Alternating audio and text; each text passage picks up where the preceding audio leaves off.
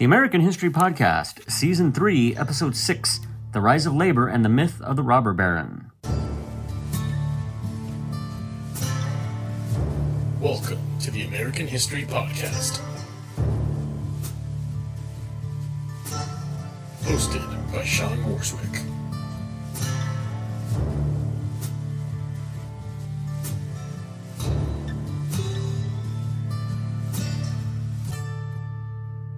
All right, welcome back. Before we get started, as always, thank you for listening. Please visit the website, www.theamericanhistorypodcast.com. You can sign up for the email list while you're there. Check out our sources that we're using for this season or any other season. If you're into the social media thing, you can follow me on Twitter at AmericanHiscast. If you would like to help the show out, you can join our Patreon. The link is on the website. And I do appreciate everyone who has joined. It really does help cover the costs of books and the website and hosting and all that good stuff. So thank you very much. You can also email me questions or comments or concerns.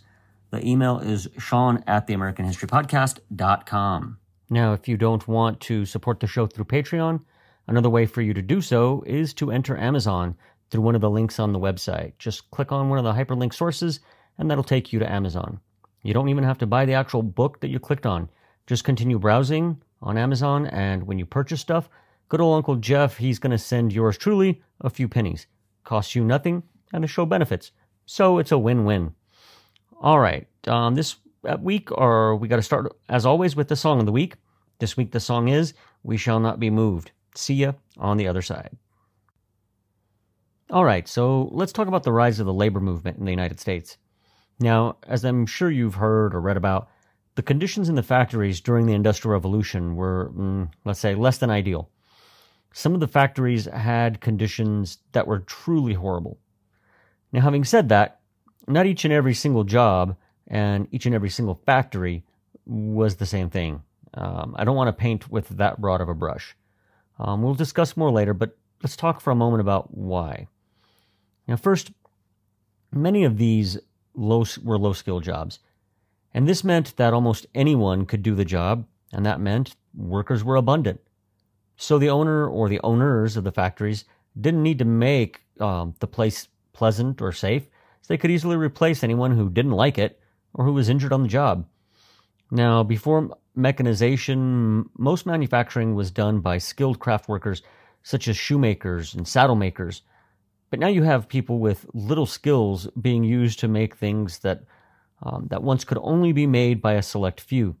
Thus, often the working conditions were dismal and impersonal. Recourse for those workers was minimal, as the owners often had both economic and political power. Strikes, which did take place, were often nullified by the use of scab workers to break the strike. The courts, a reflection of the conservative nature of society at the time, often ruled in favor of the companies. These companies could also ask states to call in troops and help put down the strike. If they didn't go down that road, they could, and often did, lock workers out, essentially starving them into submission. Another tactic was to force would-be employers or employees to sign a yellow dog contract. Now, these forbade employees from joining a union and organizing against management. Another tactic employed by the company was to blacklist troublesome workers so they'd find it difficult at best to find employment elsewhere. Then to make matters worse, many of these workers lived in company towns. While they were sometimes provided housing in these towns, employees were often paid in script, which was only redeemable at the company grocery store and for use to pay rent in cases where housing was not a benefit. Often these stores charged high prices, and the rent for housing was also exorbitant, thus leading the workers to live lives in a cycle of continuous debt. Now, having said that, there were some positives that came out of this. Industrialization and automation did, for example, create some short-term job loss. However, over the long term, it led to more jobs in areas previously unforeseen. Further, as the 19th century wore on, especially in the United States, prices were generally falling thanks to increasing productivity and the increasing amount of goods being made in factories. This benefited the poor especially, as they saw their standard of living slowly increasing over the century. Now, one negative from all of this was that eventually the public grew tired of the frequency of strikes and more became unsympathetic to the demands of labor. To Americans in the late 19th and even the 20th century, the labor movement itself, and strikes in particular, seemed foreign ideas and were associated with socialism. Thus, in their minds, they were unpatriotic ideas. Secondly, while conditions might have been bad, many workers had comparatively high wages. Finally, labor's goal of currency reform, which was really a call for inflation of the currency through the use of silver, worried conservatives as well as those who were savers. Remember, in an inflationary environment, it does not behoove one to save. If you put $100 in a savings account, and that account, as an example, pays 3% interest, but inflation is 6%, then you've lost 3 percentage points. Now, having said that, the aftermath of the Civil War had the effect of providing a boost to labor unions. How? Well, in 3 ways. First, the drain on human resources, almost 1 million men were killed in that conflict, put more value on labor. Second, in the immediate aftermath of the war, the cost of living increased thanks to inflation. This added an incentive to workers to unionize. Thus, by 1872, several 100,000 organized workers and 32 national unions existed, including unions for bricklayers, typesetters, and even shoemakers. Finally, collective bargaining emerged as a standard union demand. Workers wanted to vote for their own representation as to who would negotiate on their behalf with company owners. Now, the first national labor union founded in the United States was the National Labor Union, founded in 1866. Now, this union provided a major boost to the union movement and was led by William Silvis. I hope I said that right. This organization sought to bring together skilled craft unions into one large union. It only lasted for 6 years, but at its peak, its membership numbered 600,000 workers. It focused on social reforms such as the abolition of the wage system and on an 8-hour workday, as well as arbitration of industrial disputes. While it didn't achieve all of its goals, it was successful in implementing an 8-hour workday, as well as the arbitration of industrial disputes. At least, eventually they got that. Now, another important labor union founded in the aftermath of the war between the states was the Colored National Labor Union. This was founded in 1869 by African Americans after they were encouraged to form a separate branch of the NLU. Thanks to the Panic of 1873, along with the decision of leadership to get involved in electoral politics, the NLU dissolved in 1873. Okay, so that leads us to the Great Railroad Strike of 1877. Now, in 1877, several railroads announced wage cuts of 10%.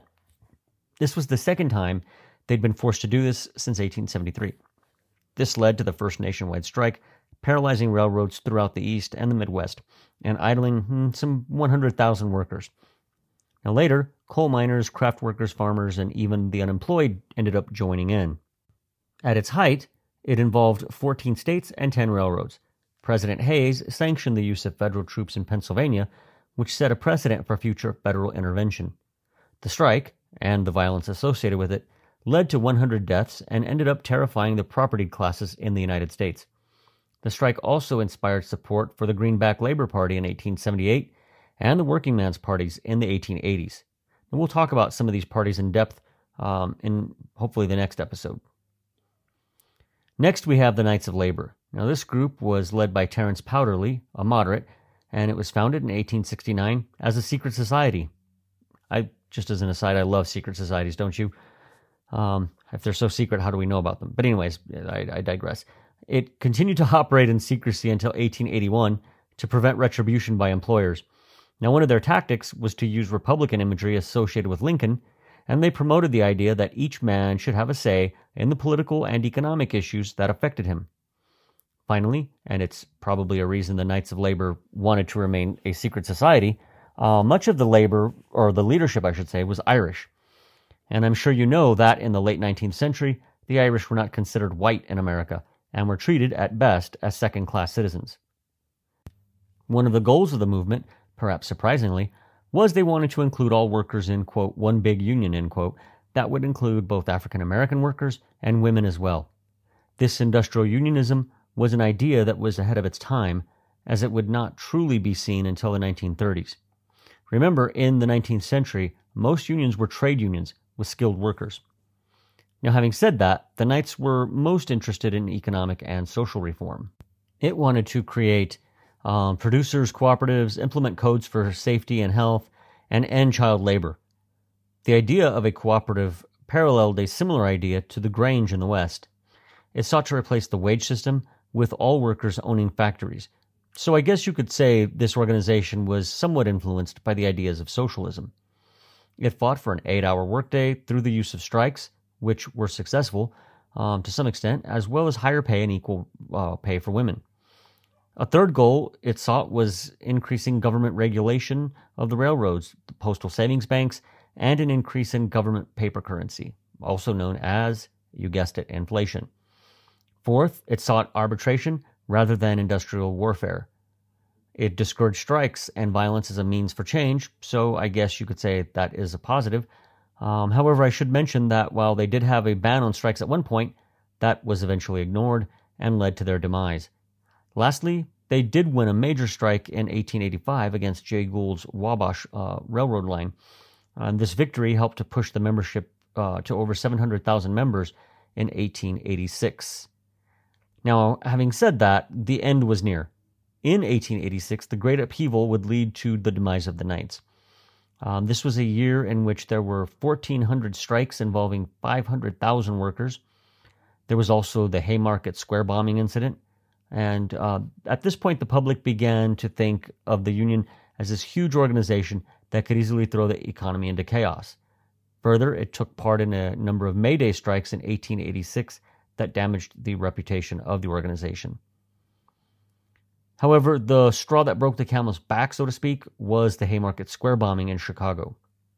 Now, on May 4th, 1886, Chicago police advanced on a meeting called to protest alleged police brutality in the May Day strikes.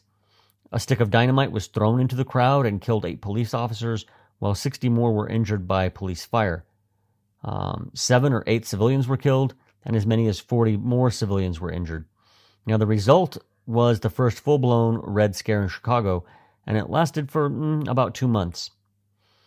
Now, another result was that the rise of these working men's parties and unions scared conservatives who blacklisted members through employers' associations. More and more employees had to sign those yellow dog contracts or take ironclad oaths. Furthermore, the Knights of Labor became mistakenly associated with anarchists. Their 8-hour workday movement suffered, and subsequent strikes ended in failure. Now, in the end, the inclusion of skilled and unskilled labor workers proved to be a fatal flaw.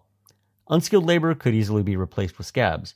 High-class craft unionists enjoyed a superior bargaining position.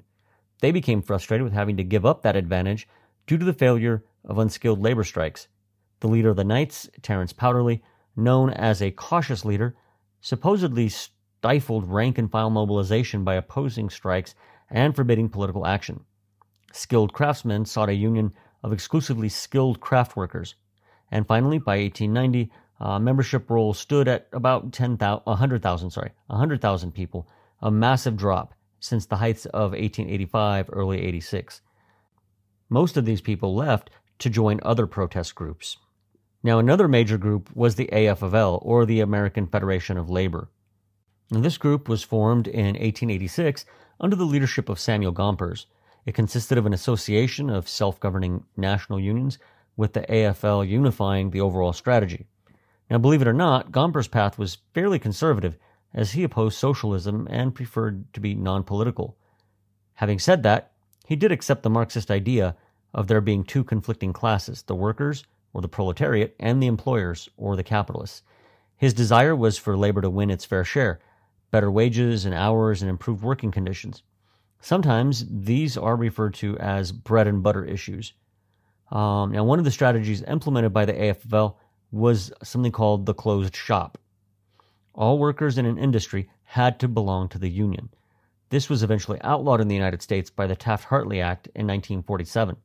However, in the meantime, it helped the union by providing the necessary funds to ride out prolonged strikes. Finally, when it comes to the AFL, the chief tactic used by the union was the walkout and the boycott. Both of these proved effective to a greater extent than its other methods. However, the union never took off like unions did in Europe, and by 1900 it had about 500,000 members. Further, it was not without its critics, many of whom referred to it as the labor trust, linking labor and its methods to those used by big business. Now, in the 1890s, there were a couple of major strikes. The first was the Homestead Strike of 1892.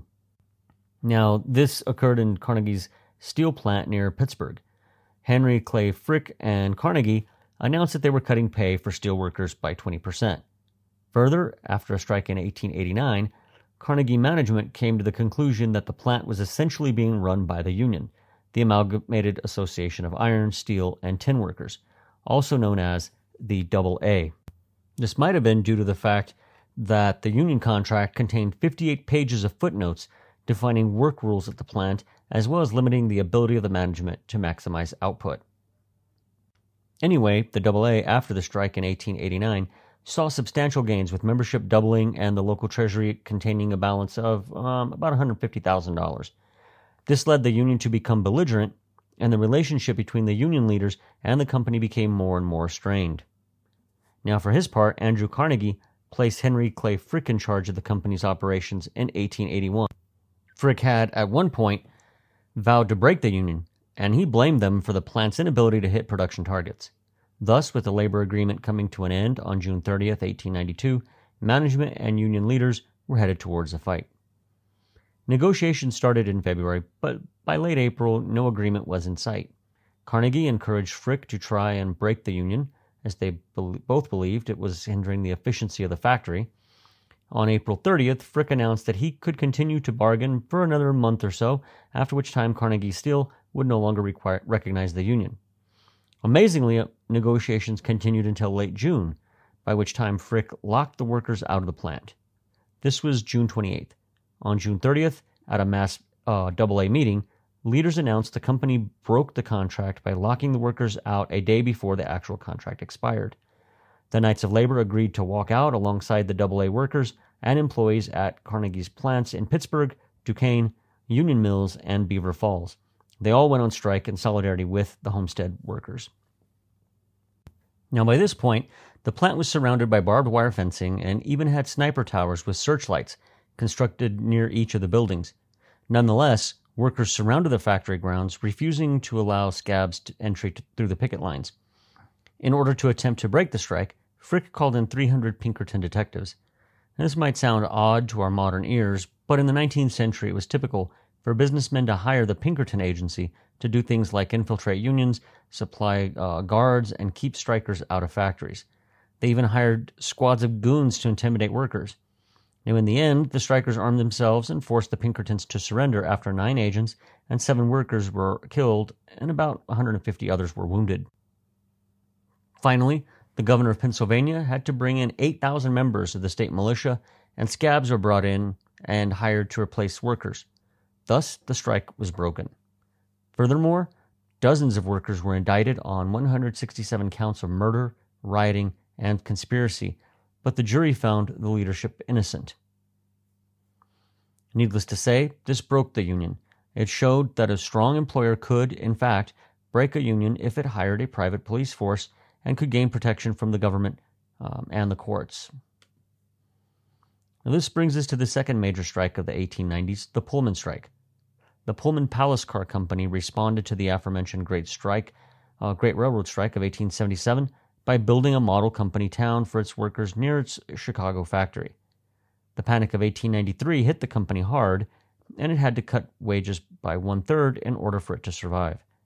However, it failed to cut rent prices in the company town, which of course angered the workers. Now, this led Eugene Debs to help organize the American Railway Union of about 150,000 rail industry workers. They went on strike while overturning some Pullman cars. Railway traffic from Chicago to the Pacific Coast was paralyzed. The Attorney General, Richard Olney, sent in federal troops, citing interference with the transit of U.S. mail as the reason. Now, President Grover Cleveland said, quote, "If it takes the entire Army and Navy to deliver a postcard in Chicago, that card will be delivered." Violence spread to several states, costing 34 people their lives. The strike was crushed, and the ARU destroyed. Debs and his lieutenants were sentenced to 6 months in jail for contempt of court. Debs used his time in jail to read radical literature, which influenced his later leadership of the socialist movement in the United States. Now, the significance of this strike is that it's the first time the federal government used an injunction to break a strike. It made striking an activity not previously defined as illegal a crime. Thus, strikers were held in contempt of court and could be imprisoned without so much as a jury trial. Now, between 1881 and 1900, 23,000 strikes occurred, involving 6.5 million workers, which is a large raw number, no doubt. However, it only represented about 3% of all working people. The public did finally begin to accept the rights of workers to organize, began collectively bargain collectively, and to go on strike. In 1894, Labor Day was made a legal holiday by Congress. On the other hand, by 1900, unions had largely failed to achieve their goals. Wages remained almost the same when compared to 1865. However, I should note that prices were gently falling, and thus the standard of living was actually increasing. Work hours did remain high in most industries, and working conditions were less than ideal. When it comes to unions, most were either broken or severely weakened by either owner or ship or government actions. In the end, the AFL was among the few unions that remained intact and saw improvements for workers. Now here I'd like to pose a question. Did the labor movement have a positive effect on working conditions?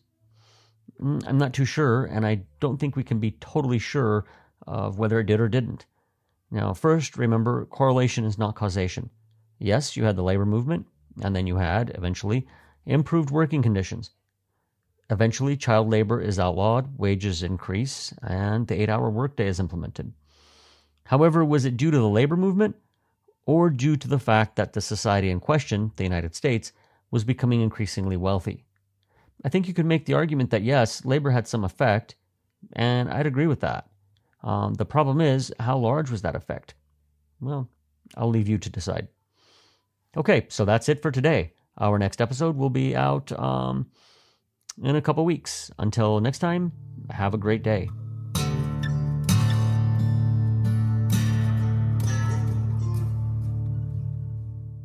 Do you like the sound of the American History Podcast? My audio production is provided by the Mad Octopus. Check them out over at madoctopusmedia.com.